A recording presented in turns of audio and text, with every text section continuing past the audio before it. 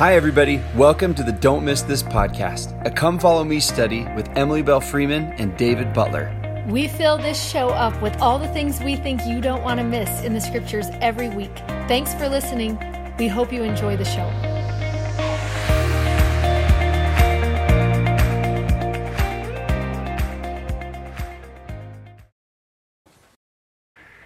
Hi there, everybody. I'm Dave Butler. I'm Emily Freeman. And I'm Grace. welcome to Don't Miss This. If you are listening instead of watching, you missed the walk-up of all three of us. I tried to start with a walk-up song, and Vetoed. I got vetoed. But next week... Great. I was going to say Grace vetoed it. So good thing we have Grace. So it's going to be fine. This is Don't Miss This. It is our scripture study podcast. This year we're in the New Testament. We're at the very end of the book of Acts. We're so excited to jump into the stories today because they're super rad. But I thought you were going to say we were so sad about I did too. well, listen, that's what I was going to say, and then I was like, oh, I better give some happiness toward the rest of it. I really do love the book of Acts only because, well, and same for both of y'all. I'll speak for the three of us, I guess, right? Story-centered. We just love the story-centered, the Gospels and Acts is so story-centered. Plus, we love Paul so much. Right. And he's just so rash and brash. He's both of those things, isn't he? He's like, you just never know what is going to happen next with Paul. This is why I like him so much. I know. You are Paul. Welcome to my life, everyone, and now yours. So, what we're super excited and sad about at the same time, same as the book of Acts, excited and sad about it, is this will be, if you have missed the last couple episodes, do we call them episodes? Sure. Yeah. All of a sudden we were Netflix.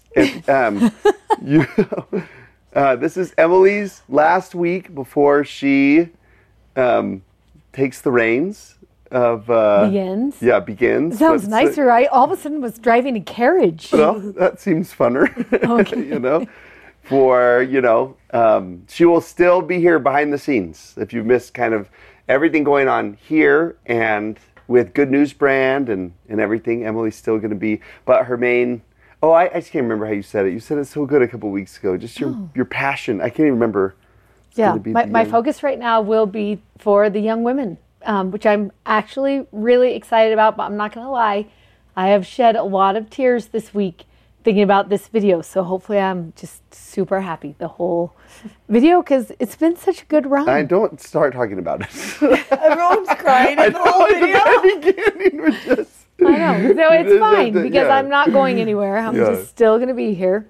Yeah, and Grace, you have hopefully seen, and if you haven't, too bad for you, but lucky you today to be able to meet Grace for the first time, and she's part of our family over at, literally, and also the Good News Brand family, where we have a couple of podcasts there, Inklings and Revival, and This is Kingdom, and Grace is on This is Kingdom, and this is so fun that if you, again, are new to what's even happening with Grace, so I taught Grace in seminary years ago, and that makes me sound ancient. Well, I'm the ancient one, if that's true. What about me? Well, it's fine. This is fine. But just, anyways, we just finagled a way that Grace could be in my class, all the time. Even when she moved to Skyridge, she still came to Lehigh to be in my class. And Grace was had such great insights, from day one that I met her back then. And now she teaches seminary full time, and the luckiest kids on planet Earth get to be in Grace's seminary class, including my kids, because she's going to be teaching at Lehigh. So full circle. Yeah, this is full circle. In case you don't know, I'm Grace's mom, everyone. So that makes this even more fun because I love Grace and I study scripture all the time together. We plan seminary lessons together because we've both been teaching. So it's super fun for Grace to just dive in and be part of what I've loved doing for these past years. Yeah.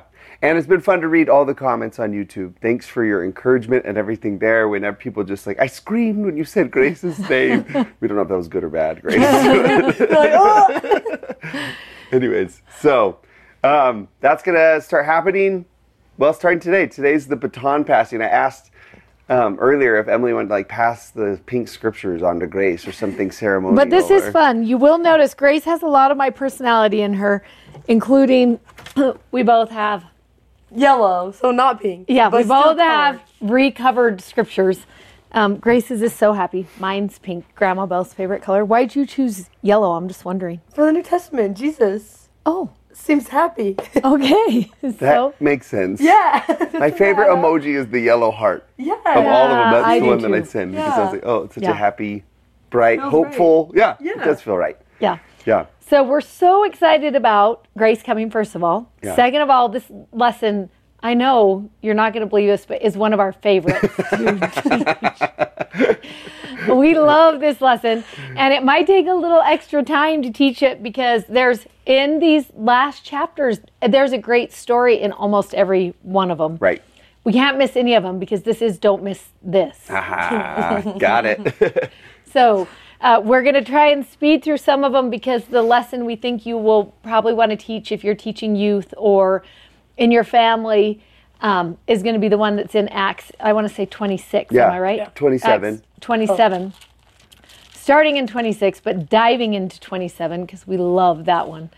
But we also love 26. Yeah, 26 is so super cool. What you'll see, we call today's Minister and Witness, just because you get a chance, again, it's Paul's personality to just keep sharing his story and keep sharing his witness. Like, it's one of the really, really cool things I think about him is that he just, wherever he is, and you've seen that throughout the whole book of Acts. If I'm on Mars Hill in Athens, I'm going to share my witness. If I'm in prison, I'm going to share my witness. If I'm down by the river with all the people who gather to pray there, I'm going to share my witness. It's just what he does. And whether it's to, again, people down by the river or kings and queens, he just feels really comfortable, whoever his audience is, to share that story and share that witness of his. And I love that one line that comes out of the Come Follow Me manual that says, disciples of Jesus Christ share their testimonies boldly. And I think that's one of the things we all love the most about Paul is he is just so bold about his witness of Jesus Christ. And this is something I've been teaching Jack recently, and Jack's about to leave as a full-time missionary and his little group of buddies, just that what you actually don't have to read the end of any of the stories. Like, I wish you could just stop and see, like, he just shares his witness and he shares his story. And some people believe him and some people don't. And I think there's like a scripture at the very, very end of the book of Acts that actually says that. And now I'm like, oh, make sure I remember that because I want him to see that and know that. They're just like, listen, whether the outcome. Yeah, 24.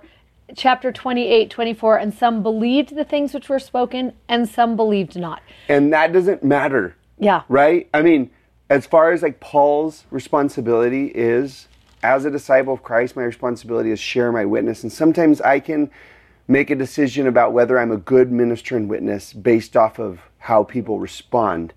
And that I think we got to keep reminding ourselves, like, that's not true. Like, your measure of success is your willingness to share the story and share the witness. And I love when Elder Holland talked about to the MTC, your greatest convert on your mission will be yourself. And how important it is just to remember what gave Paul that confidence and that his enthusiasm for the gospel and that passion is that he was fully converted. Yeah.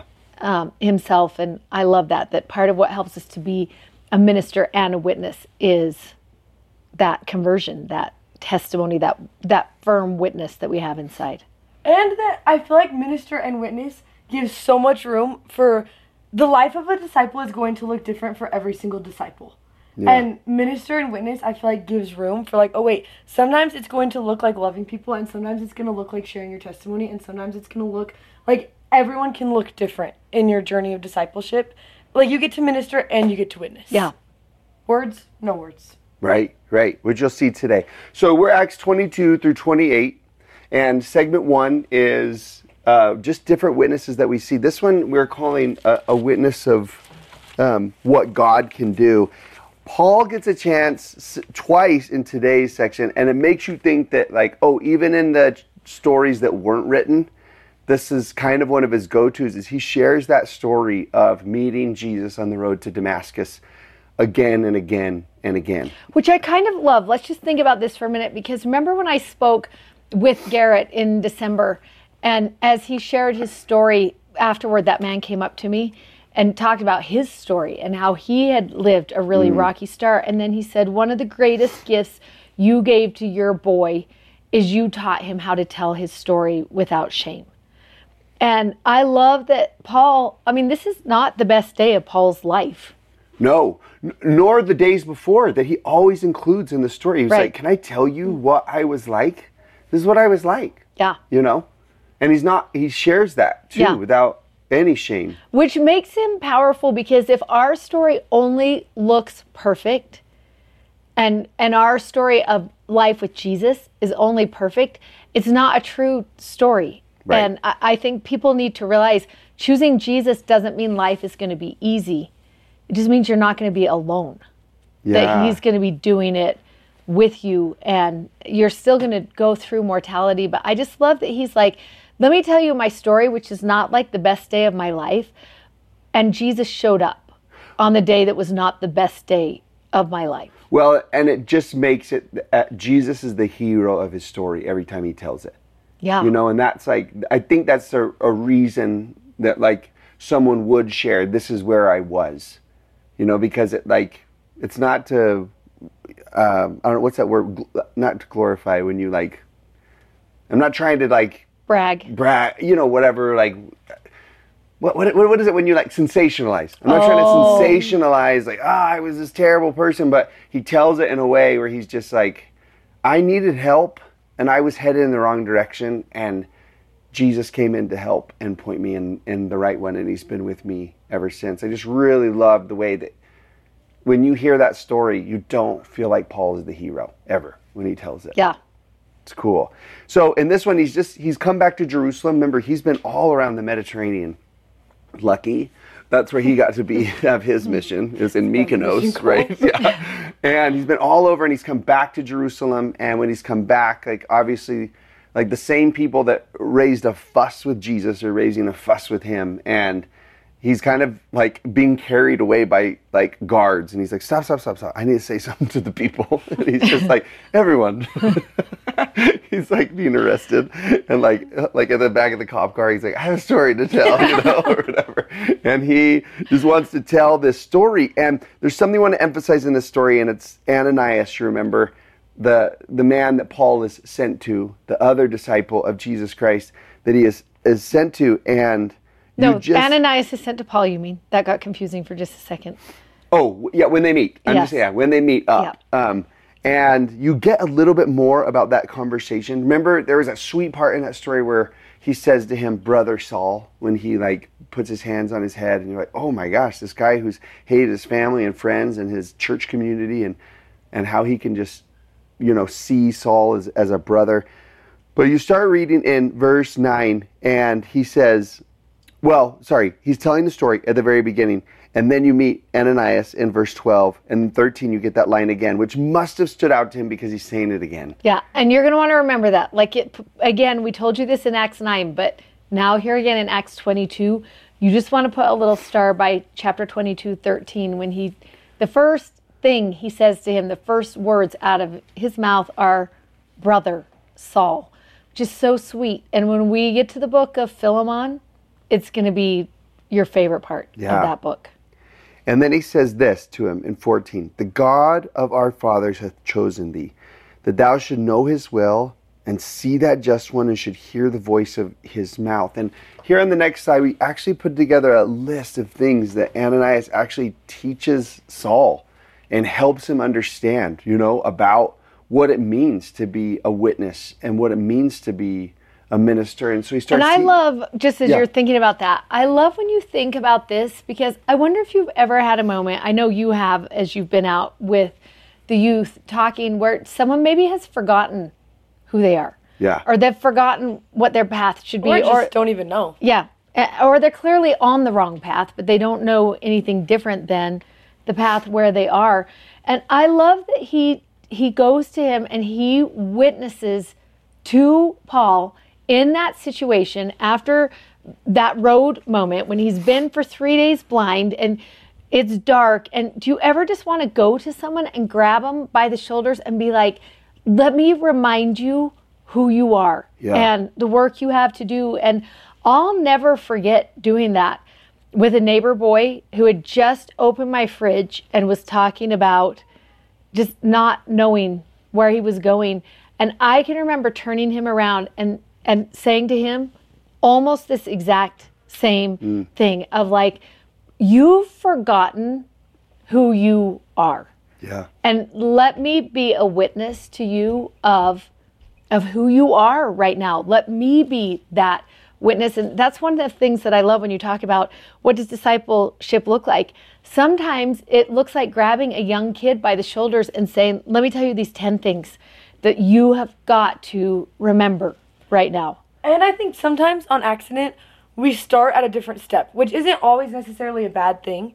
But sometimes I think we accidentally start at like the step of like, this is what you should be doing. Yeah, like 8. Like walk the covenant path. Yeah. Like make sure, right. And like sometimes I just want to be like, oh wait, you missed the first step, like 7. And no one's going to want to walk the covenant path if they don't, like first, like let's even not even go to first one, but like if they don't hear him, they're not going to want to walk on his path, right?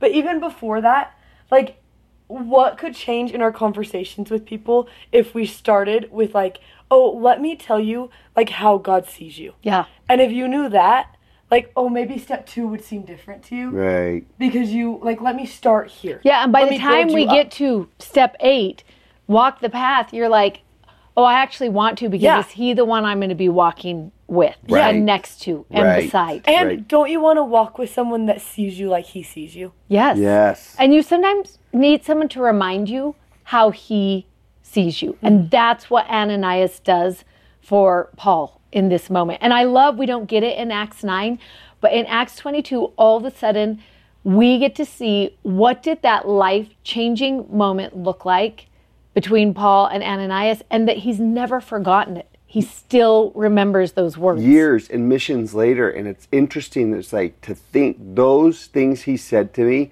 carried me through prison and shipwrecks and weaknesses, and like he's still holding on to that, which is so awesome. And man, even that first line, I've just been just sitting here like reading it again and again and again, that it was just like he picked you, he chose you, you know, like why are you in the place that you're at? It's like not because God picked you, and you know, like, and you think about the idea of like in that moment you're like, on the why would he choose you? Exactly. You should have been picked last. Right. And he's like, God picked you. That's why you're here. And he could say that to people. Like people could look at him and be like, Paul, you are not qualified to be this. And he's like, I know. The only reason I'm here is because God picked me to be. And right? if he chose me, of course he's going to pick you too. Right. And is it cool that he's like the God of our fathers? Like that God that you fell in love with in those scripture stories that your mom told you growing up, that's the same God who picked you. It's like cool to be like, you read like the story of Daniel in the lion's den. And you're like, what? You know, that same God he picked me? Yeah. You know, it's just so awesome. But anyways, we'll go quick through this. That he says, he teaches him, he's like, learn his will. And I almost want to put a thing in there. It's like, because it'll be a good one. And hear his voice. Because what he's going to say, you're going to love. Right? And stand as a witness of him. You will be his witness of what you have seen and heard, right? And now, at the end of his story, he's got so much more that he could add. He was just like, listen, it started on the road to Damascus, but he's come to me again and again and again since then. And I could tell you all of those. This is such a cute thing that, I mean, Paul was on his way to like put in jail all the Christians, had all his whole life plan ahead of him, and like that, everything gets turned upside down. He's blind. He fell off his horse. He's taken into this house. Like he's just like, there's this whole new life that all of a sudden it's like, what the, you know, like no, his mom doesn't even know his change of plans, you know, and he's just like figuring this out.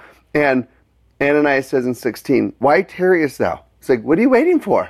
Go. Yeah. He's like, I've been blind for 3 days. I don't even know what to do. And do you know what? This is actually so cool. I actually just thought of this. He says, go, get baptized, wash away the sins, and like call on the name of the Lord. And it makes me feel like there's some people who think like, man, I probably got to like serve a little bit of probation here or a little bit of time. And he's just like, nope, you actually can be a witness today. Like, but he's like, but yesterday I was a bad guy. And he's just like, great. Today you're chosen. Not. Right. Yeah. And he's like, because like, I almost feel like you had to say this because some people are like, I know, but do you know what I used to say and what I used to do? And I was like, yeah, keyword used to. You're someone new now. Yeah. Go. It's so cool. Today. Be a witness today. Whatever you were like tomorrow. Yeah. This word, arise, it's the same word that Jesus says to him on the road, which is cool. And he says, turn to him. Walk his covenant path. Call upon his name everywhere that you go. And then remind him again, God has a work for you to do. And that it's just neat that a witness can be someone reminding you what God can do with your life and in your story. Yeah, which is so awesome. If you're looking for where all of this list is, it happens in chapter 22, and it starts in verse 13, and it's going to go through 16, which I love. It just is these 10 things right in a row of like, here's what you got to remember. And when I think about the youth, don't you just want this to be what you're saying to your kids? I know. I thought that when I was writing it up there. Yeah. I was like, I want to be more deliberate about these kind of lines. And like you were saying, Grace, like, and starting at the beginning. Well, and if you think like, this is going to be like, I have the potential to have conversations that people will never forget for the rest of their life. Right. What do I want them to be about? Right. It makes you want to rethink. What you say. Should I talk about? And also to remember that conversations can happen in back rooms of houses. And they can happen on someone's worst day. They don't have to happen at a pulpit. Right. They can take place under an overpass. Or they can take place standing next to a fridge in a kitchen. Or like on a bus in Argentina. Grace just got back. Be ready to witness at all times and in all things and in all places. Be ready. Yeah. And the only reason Ananias knows this is because he had his own road of Damascus somewhere earlier also, right? He was just like, God picked me. We can't wait to hear that story. Yeah, he said, God picked me too. Like I've learned these things.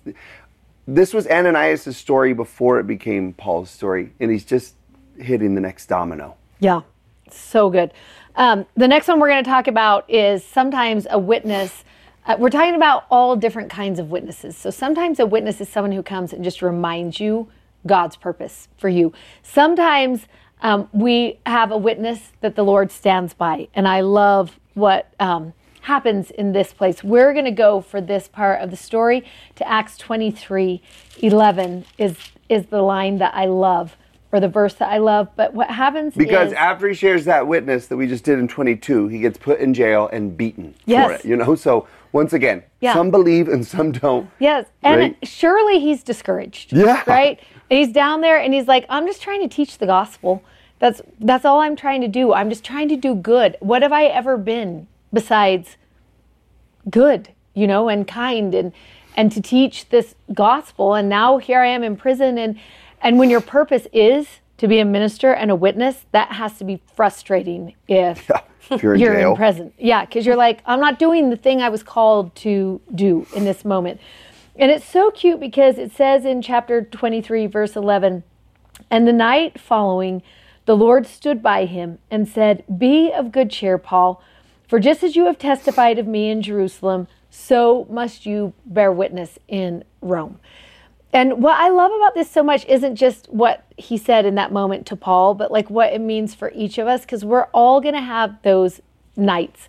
I love when it says, and the night following, because why are the nights always the hardest time? Why are those always the moments when you question and you wonder if you've been forgotten in that moment? And I love what happens in this moment is the Lord stood by him, which is an important thing to remember, that he meets us in the jail, right? He's not just like in heaven and he's like, how many days till Paul's going to get out? Because then we can start working again.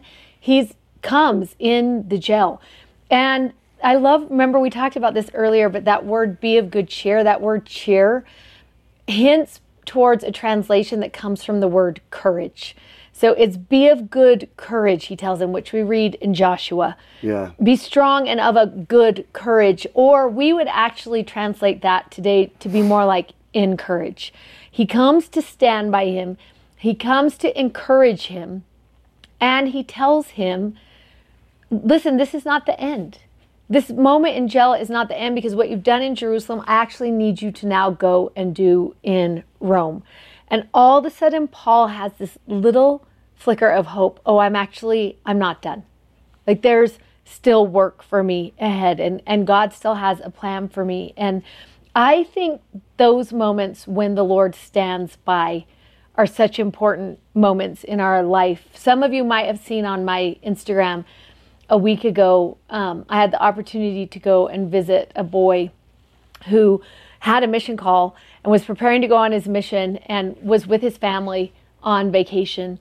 And the dad took a group of kids around on the boat, and this cute boy, Seth, was going to meet him on the other side on a four-wheeler, and he never showed up on the other side. And what happened is the dad immediately felt prompted to go and start searching, which I love, because how many 18-year-old boys on a four-wheeler would you just be like, well, I don't know where he went. He must have got distracted. And he'll show up at some point, right? He'll show up, which is what the sheriff actually said to the mom. But the dad just knew to go searching for the boy. And it is so lucky he did, because Seth had crashed and he broke his femur and he broke his other foot and he broke all the bones in his face. Do you know this story? No. Because I realized you've been in Argentina this whole time. Yeah. So just down the street, Seth.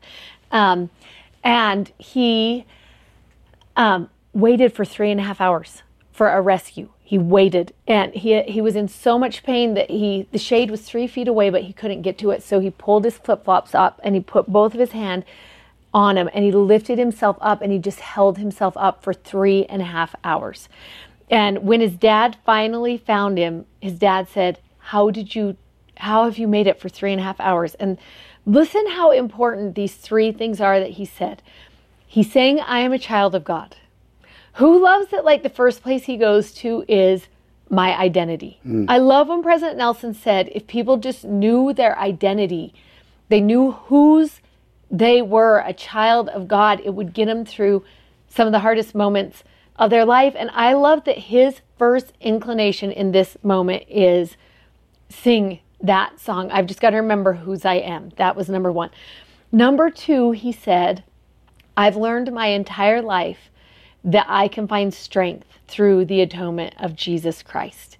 And so I just prayed the whole time that Jesus Christ would stand by me, and that he had descended lower than this. He had experienced worse pain than this. And if he could do it, I could do it. And I just love that he knew Jesus was standing by him in that moment. And the third thing is, his dad had a similar experience when he was a teenager on a date up in the mountains, and had broken his femur and had to sit by this puddle while he waited for this rescue. And the boy said, I knew if my dad could do it, I could do it too. And who loves when he says to his dad, I knew if you could do this, I could do this too. That is the power of a witness, right? That right there in that story. But what happened is, when they got him home, they took him into an operation and he didn't wake up. He was in a coma after it was over.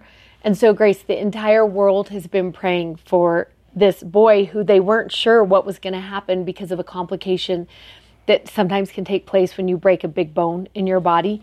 And they weren't sure when he woke up what his capacity would be. And so the fun news is, 2 days ago, we got a text that he woke up unexpectedly and all at once, which the doctor said wouldn't happen, and was speaking in sentences. And I got a text yesterday that he sat in a wheelchair outside for a while and was able to shower, and he's like recovering. And it's so fun to just watch this miracle happening right before us as we're watching this and praying for this boy, all of us together. Cute Seth, who is this boy just trying to get out and be a witness. That is what he wants to do, is go out and be a witness, and watching his journey. But I love, it's so similar to this. In that dark night, the Lord stood by him. He encouraged him, and he said, I have a work for you to do. And that it can happen for someone like Paul, but it can also happen for someone like Seth. And to remember the importance of that companionship. Our word for this week comes from Acts 23:11, that that the Lord stood by him and encouraged him and said, be of good cheer. And the word we chose for that is companion. It's one of our favorite names of Christ, is just that thought of companionship. Yeah, and the Greek for that word, to stand by, just, man, the other ways you could translate that, to be present, that's so cool, right? Yeah. To establish, to come to be at hand, to attend to. Like, there's something about that. Because if you read verse 10, where they wanted to pull Paul piece from piece, and if you read 12, where people make an oath, a blood oath, that they're going to kill Paul. Yeah, and they fast. Yeah. They're not going to eat until they've accomplished. Killed him. Yeah. You're just like, if I read 10 and 12, I would say, like, God abandoned me. But it's just interesting to know that, like, even when life looks like God is not present, he still stands by. Like, I think there's something really powerful about that in the story. Yeah. Okay, he gets out. Yay.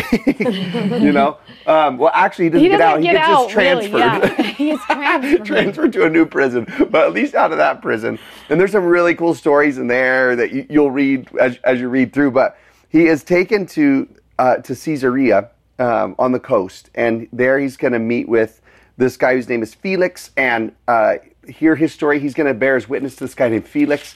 Then Felix just keeps him in jail because he's like, I just want to stay friends with all the people who don't like you, so I don't know what to do with you. And then switch of governor, and a new guy named Festus comes in, and he hears the story also. And then Agrippa, King Agrippa, who is a descendant of Herod, and he's king of kind of the area, comes to visit the area. And Festus says, do you want to hear this guy's story? He is this Roman citizen who has had this crazy story. I don't even know what's happening. I don't know really what to do with him. Do you want to hear his story? And so chapter 26 is Paul fulfilling Ananias' original prophecy where he says, you will preach to the kings of the earth, And King Agrippa and his sister Bernice are there, and he stands before them. Is her name really Bernice, or did you just make that up? I think it is. In my mind, it is. I don't know where that came from, but it just came out of me. It was so natural. So confident. I really did. I was like, okay. Right? Isn't it? I've never paid attention to her name before, but hopefully her name is such a funny name. You know how? I couldn't have. Oh yeah, look, you guys, I'm vindicated. Acts 25:23. On the morrow, when Agrippa was come, and Bernice with great pomp. Okay, it's a name of great pomp. Okay. Bernice, and they come in, this king and this queen. Sort of. It kind of gives a Abinadi vibe. This king and then a prisoner, and. Chapter 26, he tells the story of the road to Damascus again. And I think there's something really, really cool about this that Paul doesn't teach King Agrippa, again, this is what you should be doing. Here are the doctrinal, things that you need to understand. But he shares his story. He's like, this is where I was. This is what happened to me. This is where I was headed. And Jesus came in and rescued me. Yeah, and I love everything's been different since then. Yeah, this is where I met Jesus moment. Don't you want to be like, where's mine? Right. And that's what he shares. He's just like, this is what I have to share. He's like, listen, I don't know everything, but this is what I know. It's like that blind man. I once was blind, and now I see. So call him whatever you want to call him. Call him whatever names. Make any accusations that you want to make. But my story is that when Jesus came into it, everything was different. And it's interesting because when he shares that story, that is what seems to warm the heart or change the heart or make an impact on the king. And he says this comment when he's done listening to the story. Verse 27, Paul says, King Agrippa, do you believe the prophets? And then he doesn't wait for him to answer. He says, I know that you believe them. And then Agrippa said to Paul, almost thou persuadest me to be a Christian. And I'm just intrigued by the fact that it was that story of meeting Jesus that almost persuaded him. It wasn't a list of do's and don'ts. Yeah. It was, this is what happened to me when he came into my life. He was like, whoa. We were just talking before we started that Sister Holland in a talk. I was watching a clip from her talk, and she quoted somebody as saying, "The problem is a lot of you Christians wear your religion like a headache." And I just love that Paul tells the rescue story. And he's like, this is what it means to be a Christian. It means that Jesus will stand by in your prison moments, that Jesus will come when you're on the wrong path. And he says, almost you persuade me. And then Paul's so cute, he answers back. This is chapter 26, if I forgot to say that, verse 29. "I would to God that not only you, but anyone that hear me this day were both almost and altogether such as I am." Because he says, almost you persuaded me to be a Christian. And he says, I wish you were almost and altogether. Not just almost, but fully committed as I am. Like, I want you to be like me. And then at the very end of 29, he says, well, except for these chains. Like, I mean, I wouldn't want you to have that. But everything else, with this, I want you to be. And I just think that is so, here they come in, like, fine, we'll listen to them, all the pomp, Bernice and company, coming in. And it's just interesting that simple witness has the ability to take a king who, if you look at his family line, wants nothing to do with this, that he would be almost persuaded, and for Paul altogether in, that a witness has that power to do that. And I love when you go back in Acts 26 and he talks about, I love in verse 22 when he's like, having therefore obtained help of God. That's what I needed in my life, was just help. That's what I was looking for. And I continue to this day witnessing both to small and great. Like, I'll tell anyone who wants to hear my story. I'll go anywhere. Like, it reminds me of when you were on your mission and you wanted to sit down and read the Bible to the person under the overpass. Is that our inclination? That is like, I'll go anywhere to teach. And then I love in 26 when he says this, and I think sometimes we forget.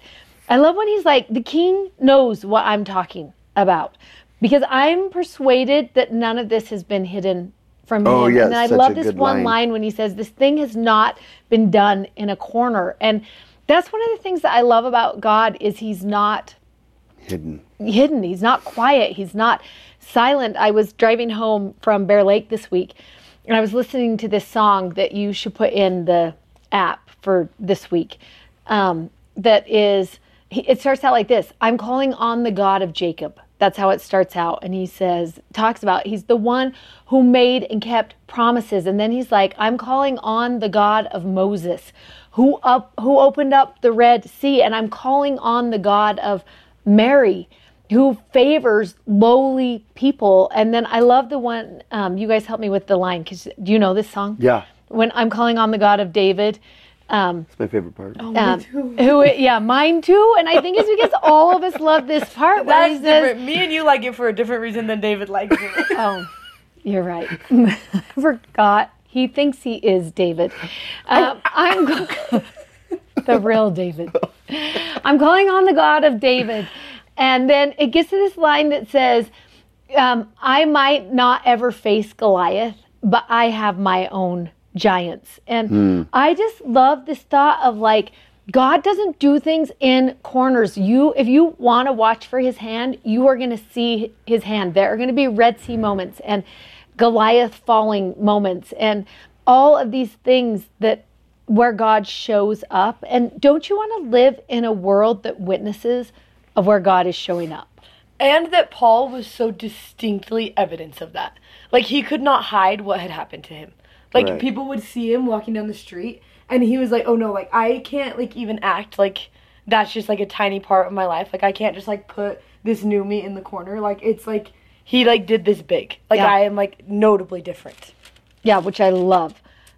So I love that thought that as we think about this part of the story, a witness can either almost persuade or altogether commit someone, and that thought that they might believe, they might not believe, but why would you hold back from witnessing of where you've met the Lord? Yeah. And comes back to that, you talking about that song, man, it just comes back to the God of our fathers, and it's actually kind of cool that you could probably find someone's similar story somewhere else in Scripture. Do you know what I mean? Yeah. Like, Paul could have said, oh, he doesn't want someone like me. And I was like, oh, actually, I can find Yeah. Where he did pick. Well, and remember, it does happen because Joseph Smith. Yeah, Joseph Smith uses this. And Joseph Smith gets to look back and say, I feel like, Paul, I've actually seen God do this before. Right. In someone's story. Yeah, that's super cool. And it turned out. So just to get into this 27, what happens is Paul, because he's a Roman citizen, appeals to Caesar. And he says, then I almost like appealing to the Supreme Court. Like, you can't make a final decision on me. You can't put me to death. And they're like, oh, by law, they have to send him to Rome now to do that. So they're going to go to Rome now via ship. And that is where this story happens in Acts 27 as he's on his way to Rome. And if you want like the nerdy, like biblical, like Luke, the way he tells this story, Rome is like the center of the earth at the time. And so to see the gospel and administer the gospel finally make it to Rome is like this like fulfillment of what Jesus said when he said, you will go to all nations, kindreds, tongues, and people. Like that's kind of what Bible scholars think Luke is doing at the end. Let's get him to Rome. And if you've gotten to Rome, it's like, the gospel has made it to the ends of the earth kind of idea. And the fact that he's going to have this moment to share that story again in high places, which you just love. So what happens, chapter 27 is one of our very most favorite chapters in Acts because of the lesson that it teaches. And it's going to kind of sum up all of these witness moments into one. Plus, you just get to see Paul's character, which we love so much. So what happens is they decide they're going to sail to Rome. And they send him with a centurion who's going to guard him while they're sailing over there. And when they get on this boat in verse 9 of chapter 27, it tells us that the sailing was dangerous now because the fast was now already passed. And what that means is they would mark everything by holiday. And October 5th was the date you wouldn't sail anymore because it meant winter was approaching. Yeah. And so they had waited too long and they had gotten on this boat and the preparation to get going, everything was like, the conditions were not right. The time of year was not right. But everyone gathered together and they were like, what should we do? Should we go? Should we not go? And I love in verse 10, the prisoner is like, sirs? I don't know why, but I love when he's just like, sirs, I'd like to just say, if we proceed, he tells them, there's going to be hurt and much damage, not only to the ship, but also like of all of our lives. So that's my boat. I'm just going to put that out there. But it tells us in verse 11, the centurion believed the master and the owner of the ship more than he believed Paul, which a little bit makes sense. Like, Are you going to believe the captain or the prisoner? This guy just came out of jail. Plus, do you sell boats? Yeah. So I don't necessarily trust I just love picturing him like scruffy and chains. He's like, I think.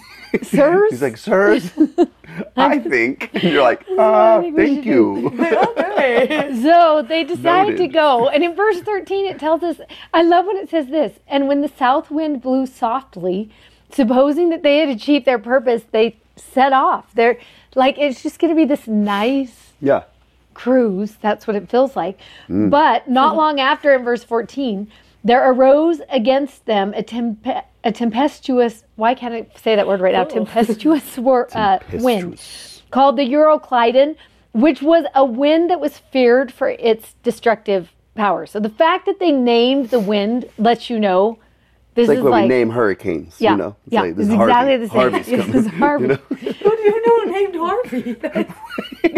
They name hurricanes. Do you know that? Yes, but you made it seem like Harvey's a terrible person. Oh, wait. Hurricane Harvey is the one that destroyed Houston a couple years ago. So I know it. Yeah. You guys, I'm not making up words. You just keep thinking I make up names. Hurricane Bernice. Okay, so what happens is this ship gets caught in this huge storm, and it's so bad that they decide they can't even steer. That they're like, just the safest thing for us is going to be to let go of the wheel and just let the boat go wherever it wants. And then the boat starts falling apart, so they have to undergird the boat, which actually means they take ropes and they like tie the boat together so it won't start like breaking apart in the ocean because the waves are so big. And then the next day they're like, we got to throw everything out of the boat. The boat's going to sink. We have to throw everything out. So they cast out everything. And then in verse 20, it tells us, and then when neither sun nor stars in many days appeared, which the importance of that is that sometimes we forget, they would have had to use the sun and the stars to know even what direction they were going. And so they had no way to navigate. And then they realized that all hope had been taken away. There was no way they were going to be saved. Which is the saddest line in the whole thing. Yeah, and then you love this moment. I just love it so much in verse 21. But after a long abstinence, so almost like after waiting as long as he could, Paul stands forth in the midst of them and says, "Sirs," I love when he does, "Sirs," and then I love when he says this, "You should have listened to me." Like, I love that he's like this "I told you so" moment. And we shouldn't have even left where we did, but we did, he tells them. But don't worry, everyone, an angel came and stood by me last night, which, don't you think the centurion is still like, who are you? This guy? It's getting worse and worse. Yeah. What's even happening right now? And so I'm telling you this, everyone, you can be encouraged, right? Yeah. Which they're probably all looking around and they're like, what is encouraging about this situation that is happening right now? And then he says this, there's actually not going to be loss of any man's life among you. And then he says this, but we're going to lose the ship. And can you imagine that you're like, what's happening? And then there is this moment where Paul bears this witness. And we love the process that happens here. And these things that he testifies of in the middle of this storm at sea. And when I teach this, I love to teach it with ropes, and particularly ropes that would have been used on ships that sail at sea. But I just want to start little with just this little rope. The first part of his testimony is going to be in verse 23. When he says, there stood by me this night the angel of God, whose I am and whom I serve. And I love that what he starts out with very first thing, and this is going to be the paper that maybe you'll use when you teach. Yeah, the worksheet in the journal. The worksheet in the journal. And if you don't have the journal, you'll be able to download it from the newsletter. Well, and I almost just want to say this right before you teach what this thing is that line that he says at the beginning of it is, be of good cheer. And you might ask, what is it that you know and believe that are causing you to have good cheer in the middle of a shipwreck or in the middle of a storm? And you almost could say this list that actually shows that. Yeah. Right? It's showing how can you have good cheer in a time like this? He's like, well, let me tell you what I know. And we named this Anchor Points, and the reason why we did is because we all have a really good friend who many, many years ago, over a conference weekend, their daughter was diagnosed with a malignant tumor in the back of her brain. And when he called to tell me what was happening there, and I was like, how did you find out, and what is happening, and what's her health like now? And then I said to him, okay, how will you get through? How can we help strengthen you in this time? And his answer back to me was, we'll hold on to our anchor points. And I was like, what does that even mean? And he said, when we got married, we started a journal and we named it Anchor Points. And we wrote down every time God has shown up in our family since the day our family began. And so what we did is pulled out the journal. And we looked at the anchor points, and we know if God showed up then, he would show up now. And I love this thought of these anchor points, of these things that we would hold to when everything feels out of control. Well, and then now I'm just remembering that line when Jesus stands by him in the prison. This is the line that he says to him, be of good cheer, right? And now Paul is almost as if he is looking back. Yeah. On some of those past moments that he's had, where he's like, one of my anchor points is I was in jail and people wanted to tear me apart and made an oath to kill me. But God showed up. That's cool. Yeah. And maybe it starts small. Maybe it starts just like President Nelson said, with remembering your identity. That he's like, I am a child of God. So right off the bat, I have that. Which is going even for cuter, me. because that was the first thing he learned anyways. Yes. On the road, yeah. On the road. Yeah. And that it's not just an identity that he picked, it's a God-given identity. He was like, the angel of God came and reminded me. And on the road, God gave me that identity. I didn't pick it. I didn't make it up. I didn't say like. And Ananias reminded me. Right. This is whose I am, and this is who I serve now. But there's something about like if I pick what the identity is, it doesn't hold. At the end of the day, you're just like, well, you can't convince yourself of what you are. You know, it's almost like you can like, you know, I am strong, I am bold, I am, you know, whatever. And it's just like, but if God says it, then it all of a sudden has power and it has validity. Yeah. And he has said it. And it does. I mean, you think about Seth. Where's the first place he went? I know whose I am. Yes. Yeah. That's the beginning. And you think about like if this, we're going to be showing these ropes. So if you are listening on the podcast, you might want to go back for the second last bit of this video and just watch, because these ropes are so fun to think about. But this is where it starts. It's just this small of like, I know whose I am. And that's where I'm going to start. Like, this is scary. This thing that we're involved in right now, what's happening right now, I have to start by telling you, first of all, I know whose I am. And I know who I serve. That's the first thing that he tells him. Then I love the second thing he says is, the angel says to him, fear not, Paul, because you must be brought before Caesar. And God will let everyone who's with you also be saved with you, because you have a mission. You have a purpose. God has something in store for you. And I love the place where he goes second is, I love how this rope is just a whole bunch of that rope put together is, okay, second thing that I know that I believe that I can witness of is God has a purpose for me in my life. And I actually know what it is. I'm going to get to Rome.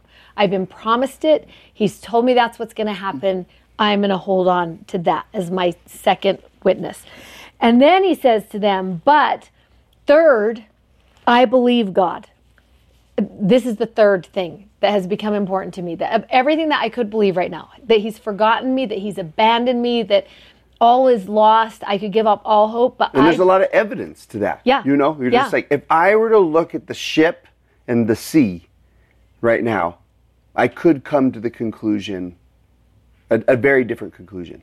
But I'm letting you know, I choose to believe in God despite what my eyes see right now. Which I love, that he's like, this is what the choice that I've made that is going to pull me through this right now.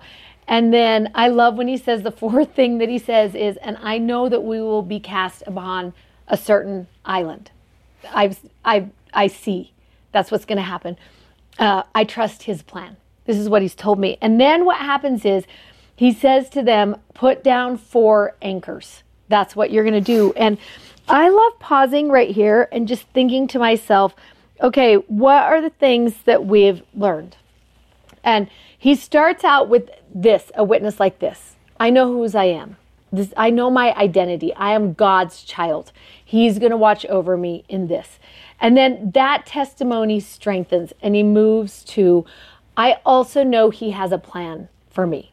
I know I'm chosen. I know I've been called. I know there is a work for me to do. So all of a sudden this now has grown into this. And then he says, but even on top of that, with everything that's going on, I believe God. I believe he's going to keep his word. I've seen him do it before. That is my witness.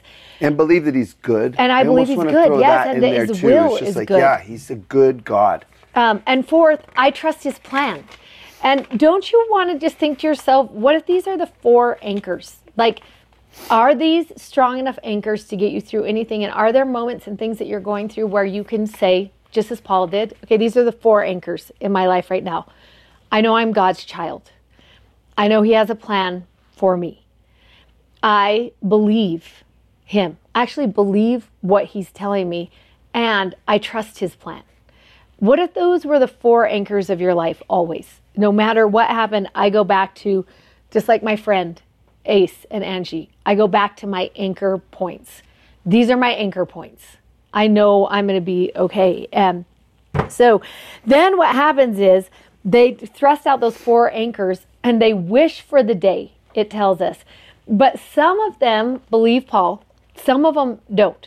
And they go and get the lifeboats and they're like, smartest thing for us to do is leave the boat. That's what we're going to do. And Paul goes to the captain and says, I'm just telling you right now, I can only speak for the people who stay in the ship. The people who get out of the ship, I can't do anything for those people. So they're on their own if they go. And I love that the choice of the captain it's kind of that burn the bridges mentality. Yeah. They cut loose the lifeboats and they let him go. And they're convinced enough by Paul's witness to say, we're going to trust Paul in Stay this. in the ship. Yeah. And I love what happens is what started as that one small witness now has led to a lot of other people saying, okay, we're going to hold on to that witness for safety. And we're going to trust what you're doing. And there's something really important about staying in the ship and at staying with where that faith is, where that hope is, where that person is talking about Jesus. Stay in the ship. Yeah. Hold on to that witness. Even if your own witness is not strong enough, hold on to their witness and how important that is. And then what they do is they throw out everything that they have. And at the same time, it tells us in verse 35, they take bread and they give thanks to God. And I love as they're going through, they start gathering strength, right? They gather strength. And you think about like my friend Seth. What did he do in that moment where all hope was lost? And he wondered if anyone would ever even find him. He gathered strength, and his strength came because of Jesus Christ. And I love the thought too that as they were doing that, they gave thanks. That they were like, I see the Lord showing up in my story right now, and I'm going to give thanks in that. And have you ever noticed that like if you can just watch for the hand of the Lord moments in your life and gather those together, that there is strength that comes from that. And so that's what they do. And you know what? There's something interesting about the way that they talk about that. They're like, they didn't just sit down for dinner. The way it's worded is they took bread and gave thanks to God in the presence of them all. They broke it and they ate it. And I don't think they're necessarily having a sacrament here, maybe, but the way it's written, it's almost as if like Luke is trying to like give you that imagery that they gathered strength together. Yes. And it's just another witness of what it means to gather with people of faith. And like take bread learn together. Their stories, take bread, remember Jesus together, because you could wake up tomorrow and be really, really low on hope, but gather with someone who's got a lot of it. And there's something about a faith community that being sharing taught here. that witness together. Yeah. I mean, look at the strength of this rope, and then the last thing that happens when it is day, they pull up those anchors, right? They've taken strength. They've given thanks. They've rested on those anchors until they were ready to go.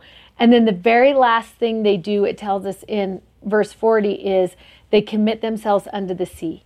And I love that thought of that committing to God's plan. Yeah. Whatever you say for my life, I am going to commit to that thing. And that boat goes up there, it tells us, and they ran the ship aground, and the forepart stuck fast and remained unmovable, but the hinder part was broken into pieces. But I love that ship, that no one could move it. It just got stuck fast there, became like a landmark of this moment where they had rested on the witness of Paul. And it tells us right at the very end of that not one life was lost, that everybody made it. And so it came to pass that they escaped all safe to land. And I think there's something about a witness that becomes that all safe for people, that if you can trust that witness, that powerful witness, that it can keep all safe. And you think about these things. Do you know your identity? Do you know your purpose? Do you believe God? Do you trust his plan? Are you willing to stay in the ship? That's such an interesting one right now. To gather strength in the ship with the people who are staying in the ship, and to give thanks for the experiences that you're having in the ship, experiences, and to commit yourself to God, because this is a time when people aren't staying in the ship. This is a time when people aren't gathering strength from the community, where there's a lot of talk about leaving community. And that important part about just like committing yourself to God. When I was gathering these ropes for this lesson many, many years ago, I called San Diego to a little store. Well, that was the place where I called. To this little captain of a boat store. And I said to him, do you have ropes like that would tie ships up to the dock? And he was like, yeah. And I was like, well, could I buy like 2 feet of a whole bunch of different sizes of ropes? And I told him what I was trying to do. And he just was this cute, like, you just imagine this weathered sailor. That is what he was talking like. Like, I so bad wish I could go and meet him. And I was like, then I just need the biggest rope you have, whatever it is. And he said to me, well, I have 2. So one like looks nicer than the other one. So which one do you want? And this was before FaceTime. This was like years ago when there was no way for me to like see the boats. In fact, I said 10 years. It probably was like 2 decades ago because you also couldn't text a picture to me either. So I said to the man, will you just mail me both and then I'll just choose when they get there. So I get this package in the mail. And one of the ropes that I get is this one, which was awesome. I was like, okay, I actually love that one.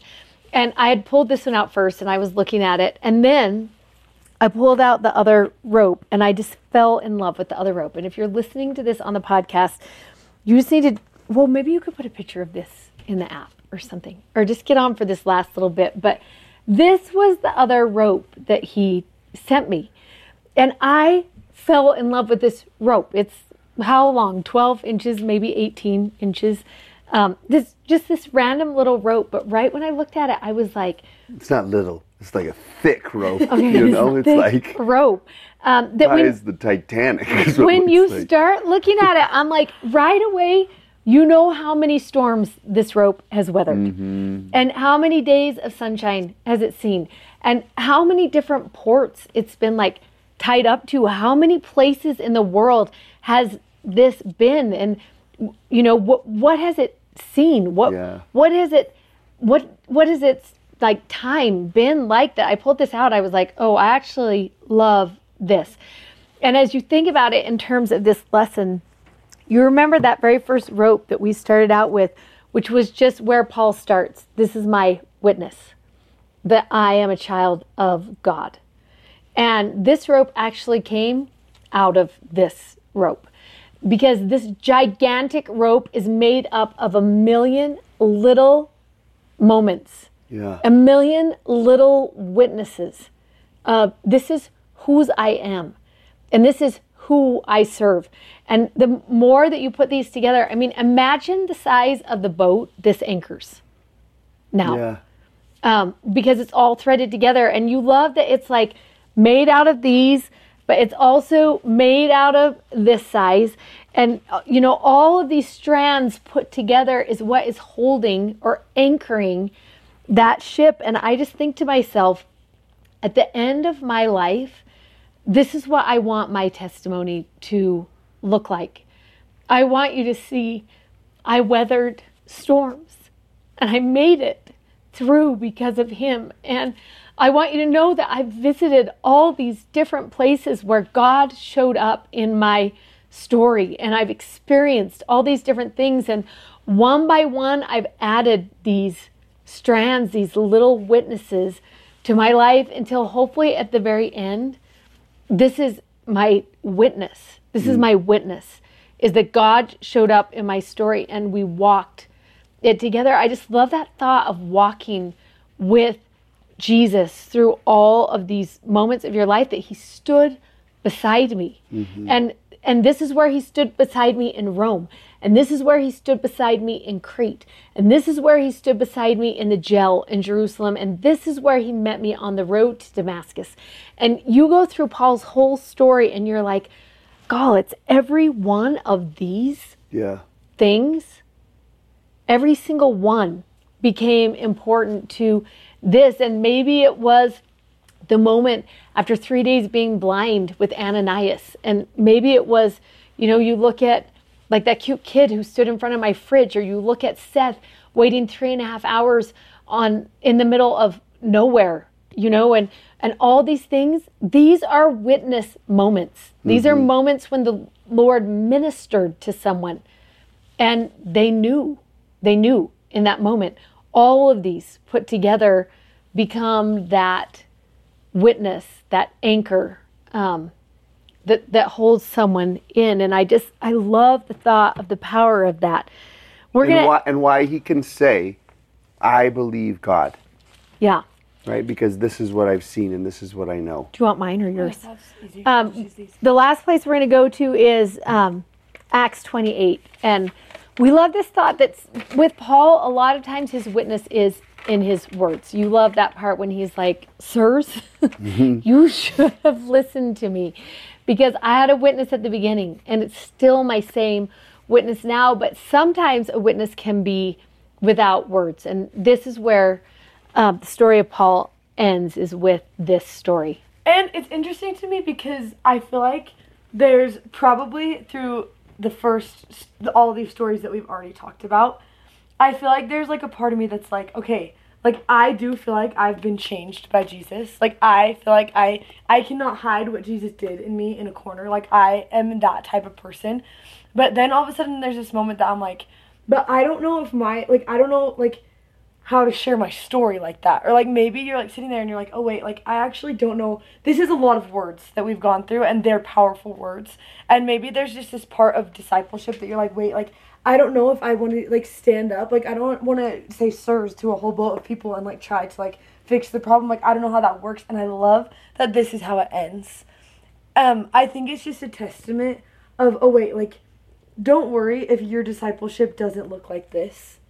Like, discipleship actually can look different for every single person, because at the end, if you don't have the words, you don't feel eloquent, if you're like, I don't know how to, like, I'm not a good Instagrammer, I'm not a good, like, speaker. Yeah. And it's just like, oh. Wait. Don't worry. Like, let me show you that this is still discipleship. Because what happens is the shipwrecks, they get on the island, and then all of a sudden they decide that they need a fire for obvious reasons, survival probably. I don't know, I'm not good at surviving, but it seems like a really good idea.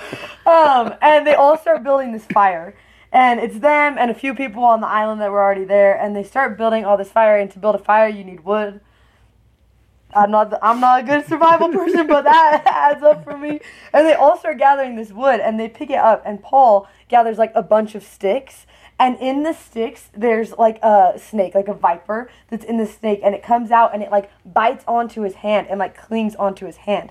And what happens, this is the funniest part to me ever, is that they like see it and they like look at him and they're like, oh, he's a murderer. They're like, no way, like that's too much. Like he must be a bad person, right? Like it's not even like, oh, he's unlucky. It's like worst case scenario. They're like, nope, that is terrible. That's the worst thing we've ever seen. Like he must be the problem. But then something happens when they watch. But isn't that's the same of sometimes I'll see a bad thing happen to me in my life, and the conclusion is like, oh, I'm a bad person, or God's mad at me, or God must not be good, or something like that, right? We can see like, oh, if something bad happens, we make a conclusion about that. Yeah. Like we could do that super easily. And they do it quick. Right. It's like that's their first instinct, is they're like, okay, like something terrible happened, like you must be the problem. Right. Like something's wrong with you. Right. And then the cutest little line ever is that it just says that they watched and they looked. When he should have swollen, when the arm should have been falling apart because the snake bit onto it and everything was falling apart, they just watch. And what happens is nothing. What happens is nothing. He's fine. The snake bites him. He's okay. Falls off, whatever. He's okay. He's healed. No harm came to him with the snake bite. And all of a sudden, it says that all of the people, they changed their minds. They learned something different about him. Not because of what he said. Not because of his strong story. But simply because they watched what happened in his life. They watched him live. And all of a sudden they said, wait, you're actually not a murderer. They actually said, it says in, this is chapter 28 in Acts, and it says in verse 6 that, they actually switched from them thinking that he was a murderer to them thinking he was a god. Nothing he said did that. It wasn't his strong testimony. It wasn't his story. It was actually just the way he lived his life. And maybe with discipleship, we get really hung up on the words that we need to say, or what we need to like tell people, and how we need to like what we need to say in our church talk, or like what that looks like. When I think this story is evidence of, actually, you can change people's minds with the way you live your life. That's it. You don't need to have words. It doesn't need to be eloquent. It literally can just be how you live. That could change someone. And I love that what they saw, like what changed their mind, is that he was healed. That somehow he was healed. And don't you want people to see, this is how he's healing me right now. And this is what it looks like to live healed by him. And maybe that, watching someone live with Christ or in Christ, or with Christ standing beside them in their story, that is witness enough that people want to say, tell me about the Jesus you know. Yeah, I taught this boy at Lehigh, and he, just the year he was leaving on his mission, another kid came up to him, like sometime in that year, and said to him, I've decided that I want to be a missionary, and it's because I watched you.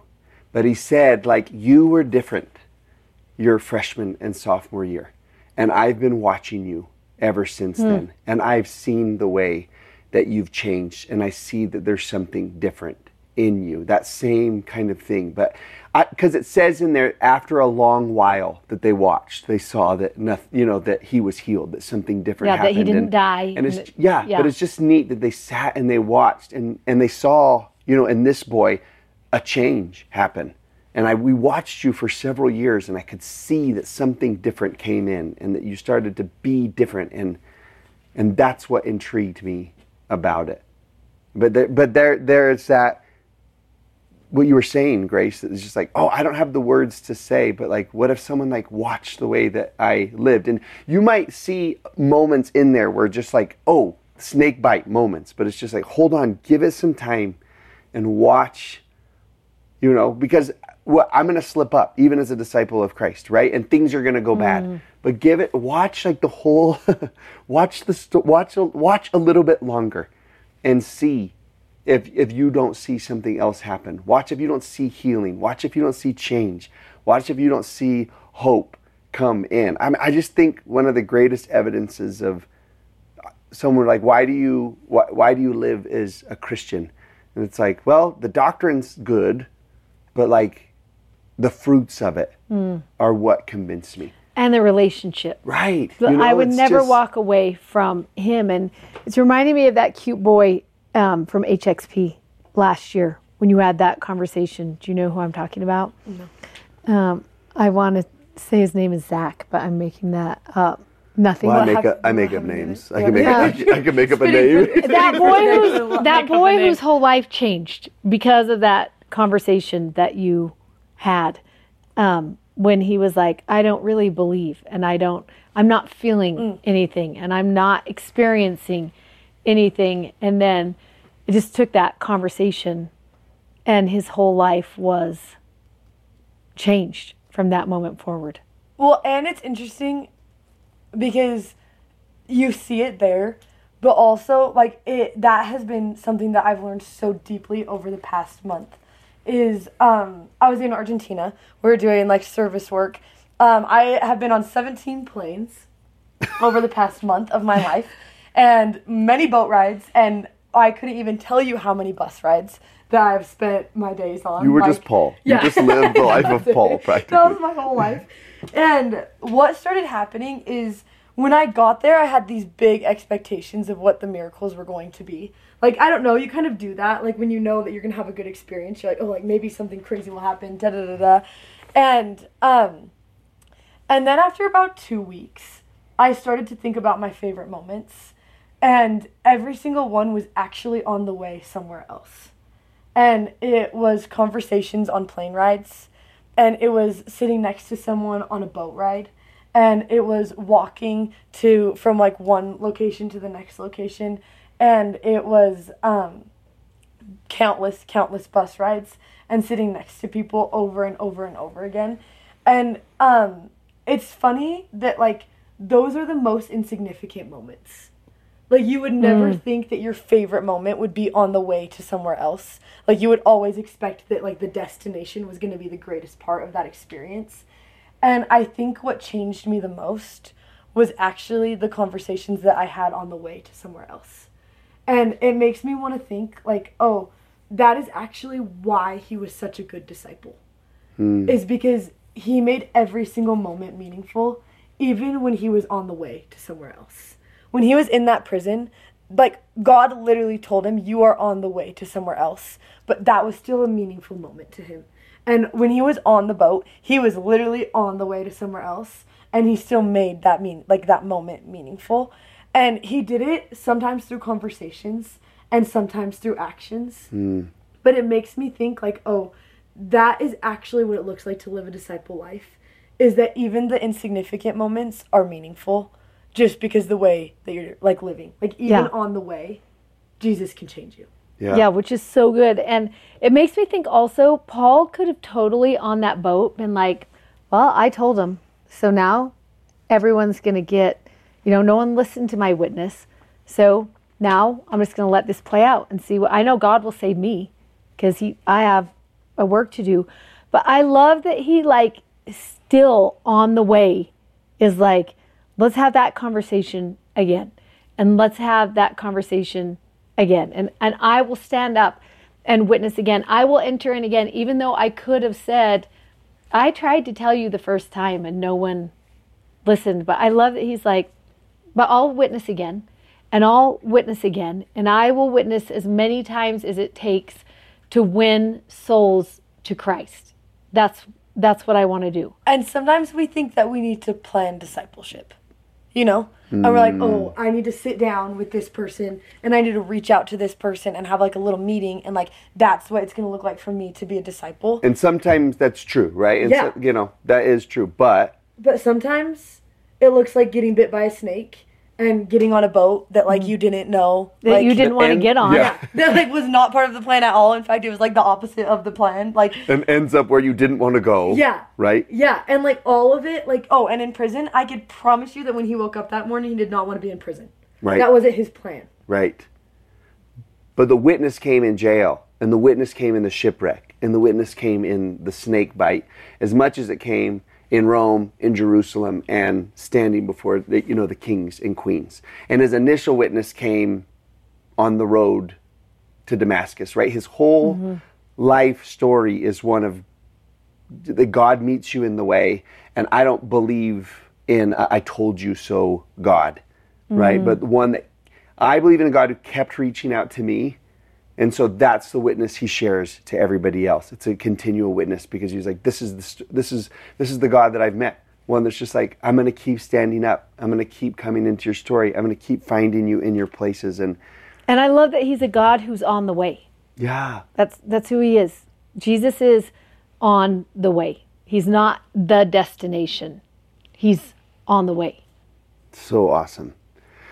This is Paul. You see, now you're going to love the rest of the letters because you kind of know, like, oh, okay, this is the guy who's writing it. And on all the different places that he went throughout all these journeys in Acts, now he's going to write letters to all of these old friends and stuff he made along the way. And that's what the rest of the New Testament is going to be, which is fun. Do you want to say anything? Yeah, I want to say, see you next week. And that makes me super teary to be like, what am I supposed to say now? See you in 5 years. But yeah, I do actually want to say something because I really do look at what we have all done, all of us, not just you and me, but all of us in these past years, and what it has been for me when I look back. And my witness of this is that we got an invitation from a prophet to study scripture together as a community in our homes and with each other. And David and I have talked for years to a phone camera, but we walk out in the world and we have so many of you come up and say, my life is so different since Come Follow Me started, and I've learned how to read scripture and how to have these experiences.